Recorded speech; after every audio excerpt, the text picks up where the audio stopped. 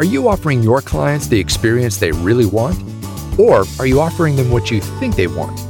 Join hosts Laura Gregg and David Partain from FlexShares Exchange Traded Funds as they talk with a variety of industry experts and advisors just like you about their latest industry research to help you develop the flexible mindset you need to rise above the crowd. Hello, and welcome to the Flexible Advisor Podcast. I'm David Partain. I am joined with my co-host, Laura Gregg. Hello, Laura. Hey, David. How are you doing today? I am well, and it's not bad for a December day, so it is good here in Chicago. On the Flexible Advisor, we seek to invite guests that will provide unique insights and actionable ideas for advisors that want to fine-tune or grow their businesses while deepening client relationships. In that regard, we're thrilled to welcome a fellow researcher to the show today, Julie Littlechild.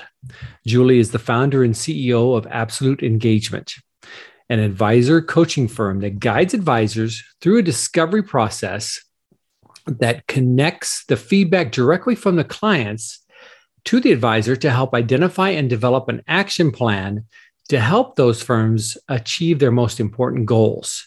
She is a recognized expert on the drivers and evolution of client experience, client engagement, and referral growth. Julie has worked with and studied successful financial advisors and their clients for more than 25 years. Prior to founding Absolute Engagement, she launched and ran one of the industry's leading client engagement-focused research firms. She is the author of a popular blog and the author of the book, The Pursuit of Absolute Engagement: Intentionally Design a Business that Supports the Life You Really Want to Live. Julie sits on an Investment and Wealth Institute advisory board, was twice identified as one of the 25 most influential people in financial planning, and she won an Industry Influencer Award in practice management. Julie, we are so pleased, and thanks for taking the time to join us on the Flexible Advisor. Oh, David, Laura, thrilled to be here. Thanks for inviting me. So, Julie, we get a little bit geeky here. We love. Let's do it. Let's get our geek Excellent. On. So we do a lot of research, as you may know, but not nearly as much as you've been doing for the last 25 years. And I was really interested to see that you're working with the Investments and Wealth Institute. We have worked with them not on our research, but in other capacities. And I'm hoping you could tell us a little bit about the reasons behind your research and how it informs the work that you're doing at Absolute Engagement. Yeah, happy to. It's everything to us. And that I say that it's interesting. It's not the biggest part of our business per se, but it's a critical part of our business because we're just believers that if we are going to be talking to advisors about client experience or growth, that we need to base that on something. We can't just make assumptions. We can't only rely on experience. And so we've always been of the mind that we need to be talking to investors, understand what they need, want, and expect. And that informs the work we do in a lot of different ways. It gives us a benchmark for our client feedback work, and it informs virtually all of the training and support that we provide to advisors as well. So it's a big deal for us. And if you don't mind going a little bit deeper there, when you do the client research, what does that look like for an advisor that partners with Absolute Engagement? How does that work? Yeah. So when we talk about research, in a way, there's two different parts to that. There's the work that we do day to day with advisors, which is research based, right? We work deeply with advisors and advisory firms, and we conduct design and implement voice of the client strategies for those firms. And so obviously that's a form of research. Separate from that, we go out every year and we talk to about 1,200 investors across the country. And that gives us a more objective, if you will, read on what it is on the minds of clients. So the research feeds into both sides of our business. Got it. And those investors, is it from a range of income and asset levels, or do you focus just on high net worth, or what does that look like? Yeah, we focus more on higher net worth. So we wanted to do research that reflected the kind of clients that advisors were targeting. And so the primary criteria are A, that they work with a financial advisor, B, that they actually contribute or make the financial decisions in the household so that they have an opinion on the advisory relationship. And then finally, we set some household wealth goals, investable asset goals. So the minimum is $500,000. And then we go up from there. So we've got samples at sort of $500,000 to $1 million, 1 to 4.9, and then 5 million plus. I've seen you speak at past investment news conferences. And so I signed up to receive your blogs, which I am always excited to see them in my inbox each week. And each time I saw one, I'm like, I need to reach out. I need to introduce myself to Julie. But there was one that came across where it's like, that's it today. Today I'm calling. And that was titled, I'm Fine or Am I? It just really caught my attention, and thought that the people that listen to this podcast would find a lot of value in it. And in that blog post, you warn about the dangers of asking the question, how are you? Because in most cases, I noticed usually for me, the go-to response is, I'm fine.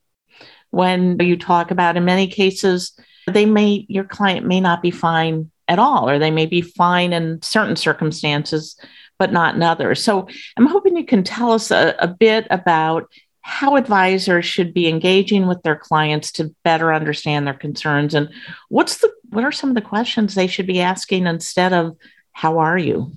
Yeah, this is something that I think is so important, and maybe to an extent counterintuitive, because the reality is the great advisors that I'm sure we all know have deep conversations with their clients. They would certainly tell us that they do that.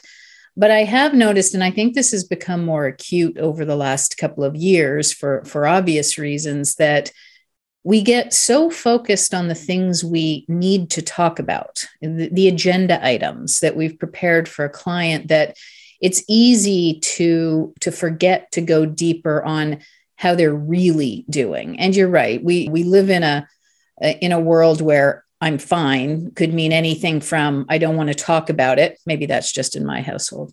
There's just nothing going on right now. Like, their clients don't know necessarily how to answer that, and we take that at face value. But I think if we think about the questions that we ask of our clients, and appreciate or acknowledge that the role of doing that, or the reason we do that, isn't just to gather information, but it's actually to give our clients the space to think about how they're feeling, to label how they're feeling, to articulate that, then it becomes more of a powerful process. And when we look at asking how clients are doing through that lens, we're probably not going to stop with, how are you doing? I'm fine. Okay, let's talk about tax planning. We're going to dig deeper. And so I don't suppose there's anything wrong with saying, how are you? It's just that we don't want to stop there. You mentioned that blog. The other one that I wrote, and I think I called it something like the single data point that scared me the most, is very much related. And it was when we asked investors, if their advisor had asked how the pandemic had impacted their financial future. And we found that 2/3 said their advisor hadn't asked that question. And I thought, wow, like that's the kind of question that we need to be asking. And so I think these important conversations sometimes do get a bit buried in small talk, right? Yeah, how you doing? How the kids? Yeah, good.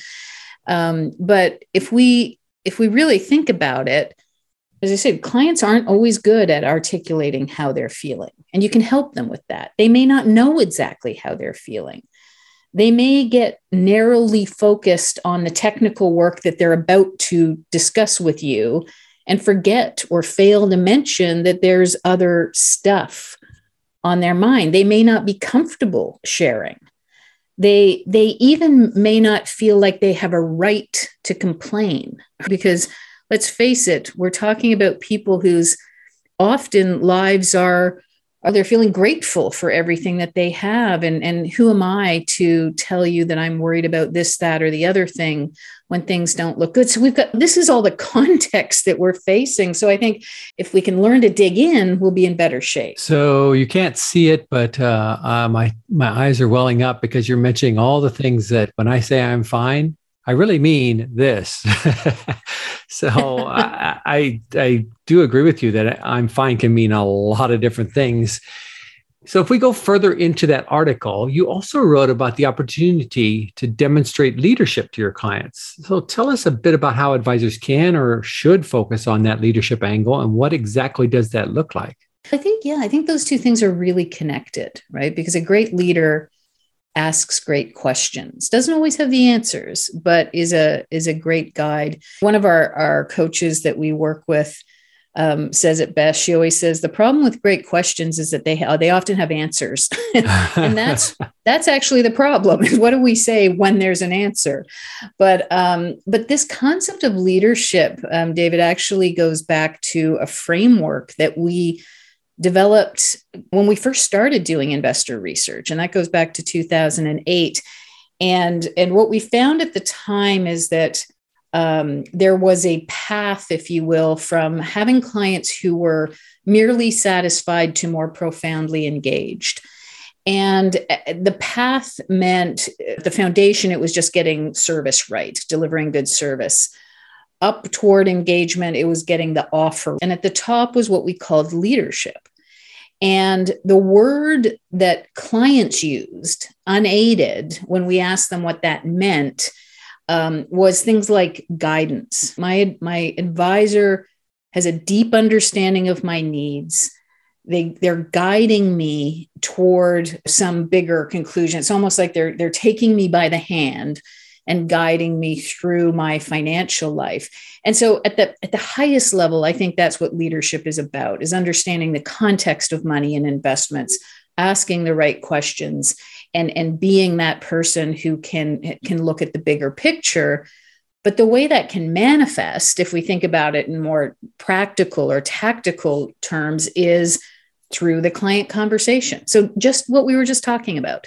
Leadership is demonstrated when we ask the right questions, when we pause and give clients to think, when we dig deeper and then bring that back to the plan. And I think it can also be demonstrated through our communications, hyper-personalized, targeted communications based on the things that I'm thinking about as a client or I'm worried about. To me, that's another form of leadership, guidance. And I think it's a key differentiator for great advisors. Something struck me when you were just speaking, Julie, and it brought me back to some research that FlexShares did on high net worth primary breadwinners a couple of years ago. And hopefully we're going to revisit that in 2022. But one of the things we, as an industry, we always hear is that women are not loyal to their advisors. They leave their advisors after death or divorce. And so for our subset of women that we were surveying, again, these were primary breadwinners, high-powered executives, professionals. And what we found was the exact opposite, that they seemed to be more loyal than their male counterparts. But the thing in there that impacted that was, well, one, they probably chose their advisor, had a bigger role in it, but also they talked about the relationship that they wanted to have. They talked about their expectation that their advisor is that guide, that leader that you talked about, that they didn't want to have to come up with the questions to ask the advisor. They wanted their advisor to be proactive and come to them and say, you mentioned this, and I think we should start planning for that because of that. And that just helping them take stuff off of their plate was critical. And it reminded me of that as you were talking about the leadership and the guidance. Absolutely. And we see that as well. We see females as being often more loyal. But again, when it's the right relationship. and so to that point, and I can't speak for my gender nor the human race here, but I can say that if I'm sitting down with someone who's talking to me about money, I want them to see my whole life, and I want them to appreciate that. I want them to look at me and say, hang on. So Julie, let me get this right. You're in your 50s. You've got a 12-year-old son. You're running a business. It's during COVID. You get, man, what's that like for you? Like when you get me and anyone at that level, that's going to lead into a lot of financial discussions. But I think it's so critical that we all feel acknowledged and understood in that way. And maybe that's what you're seeing in that data. In that blog post, it really wasn't all that many words, but there were a lot of deep concepts that you touched upon in there. And one of them was that you called out how clients can sometimes, and you mentioned this earlier in our discussion today, sometimes be feeling anxious or frozen, making it difficult to understand what's going on. And recently on the Flexible Advisor, we devoted a show to the topic of stress and anxiety. And Dr. Chloe Carmichael, who's a clinical psychologist, joined us. And we talked about some research that we had done on advisor wellness at FlexShares and how advisors can manage conversations around stress and anxiety with their clients. So I understand that you are not a mental health professional. You are many things, but you're not that.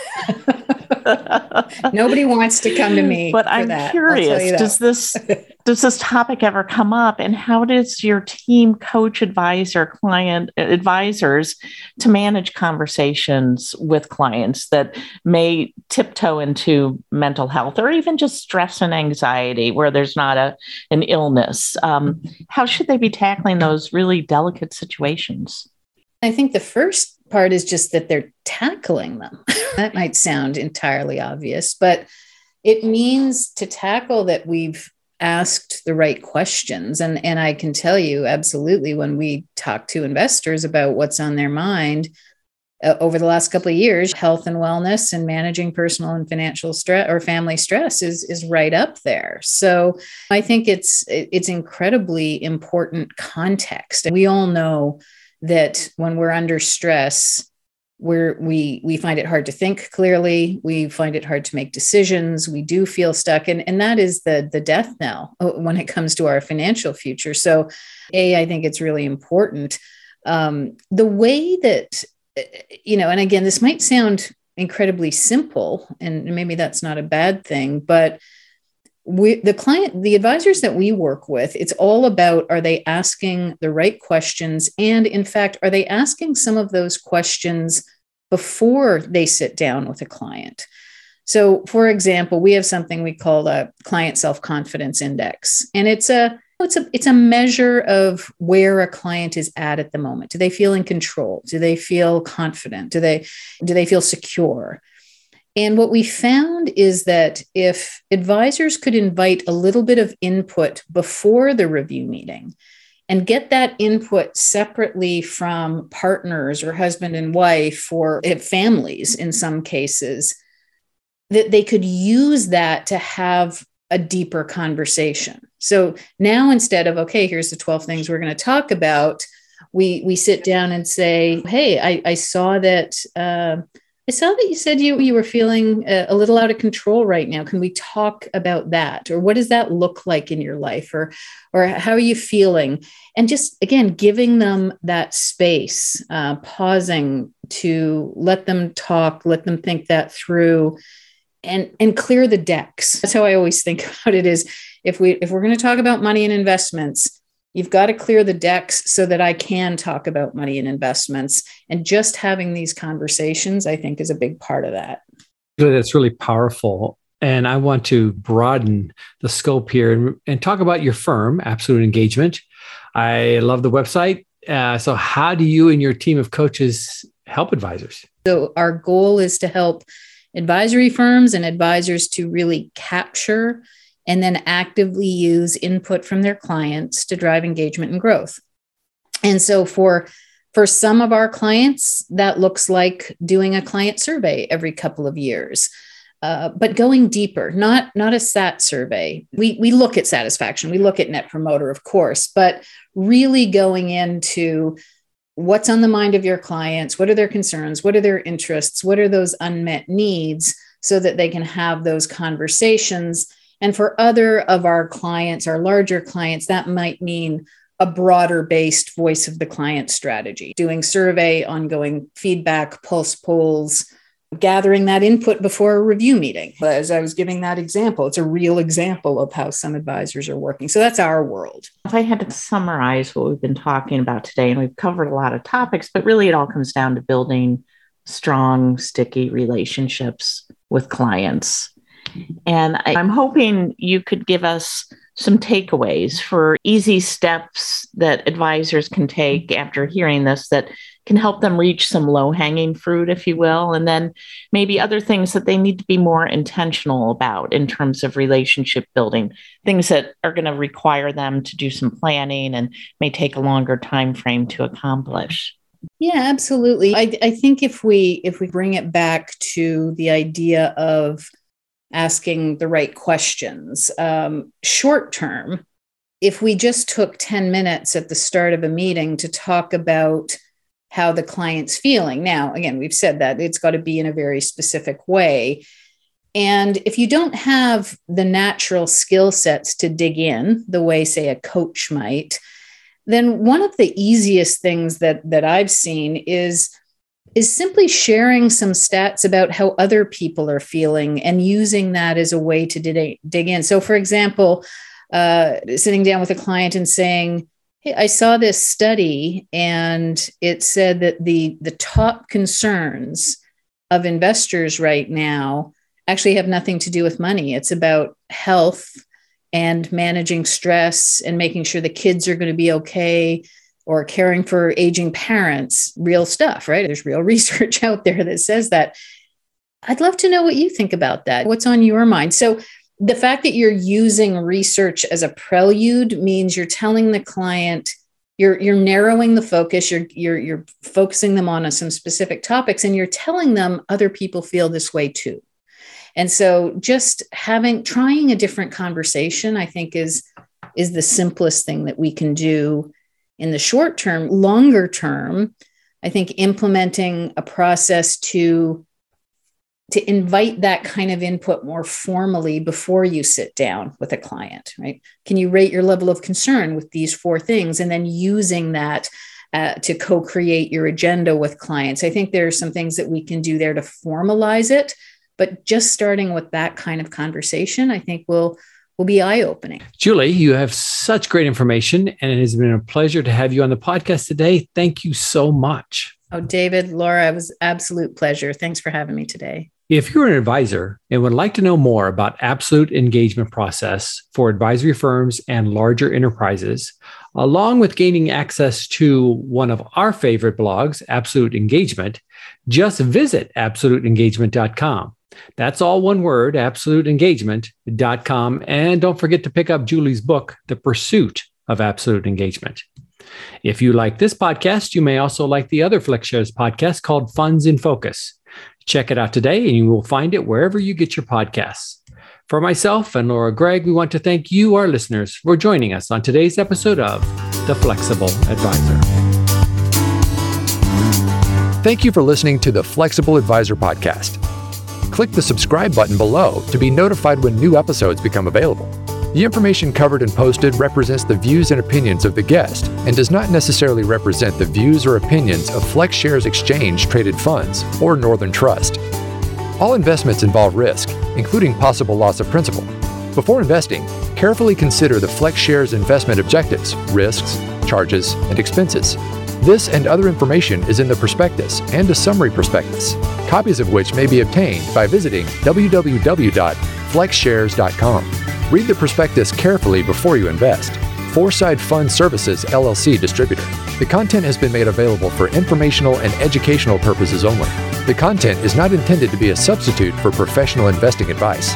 Always seek the advice of your financial advisor or other qualified financial service provider with any questions you may have regarding your investment planning.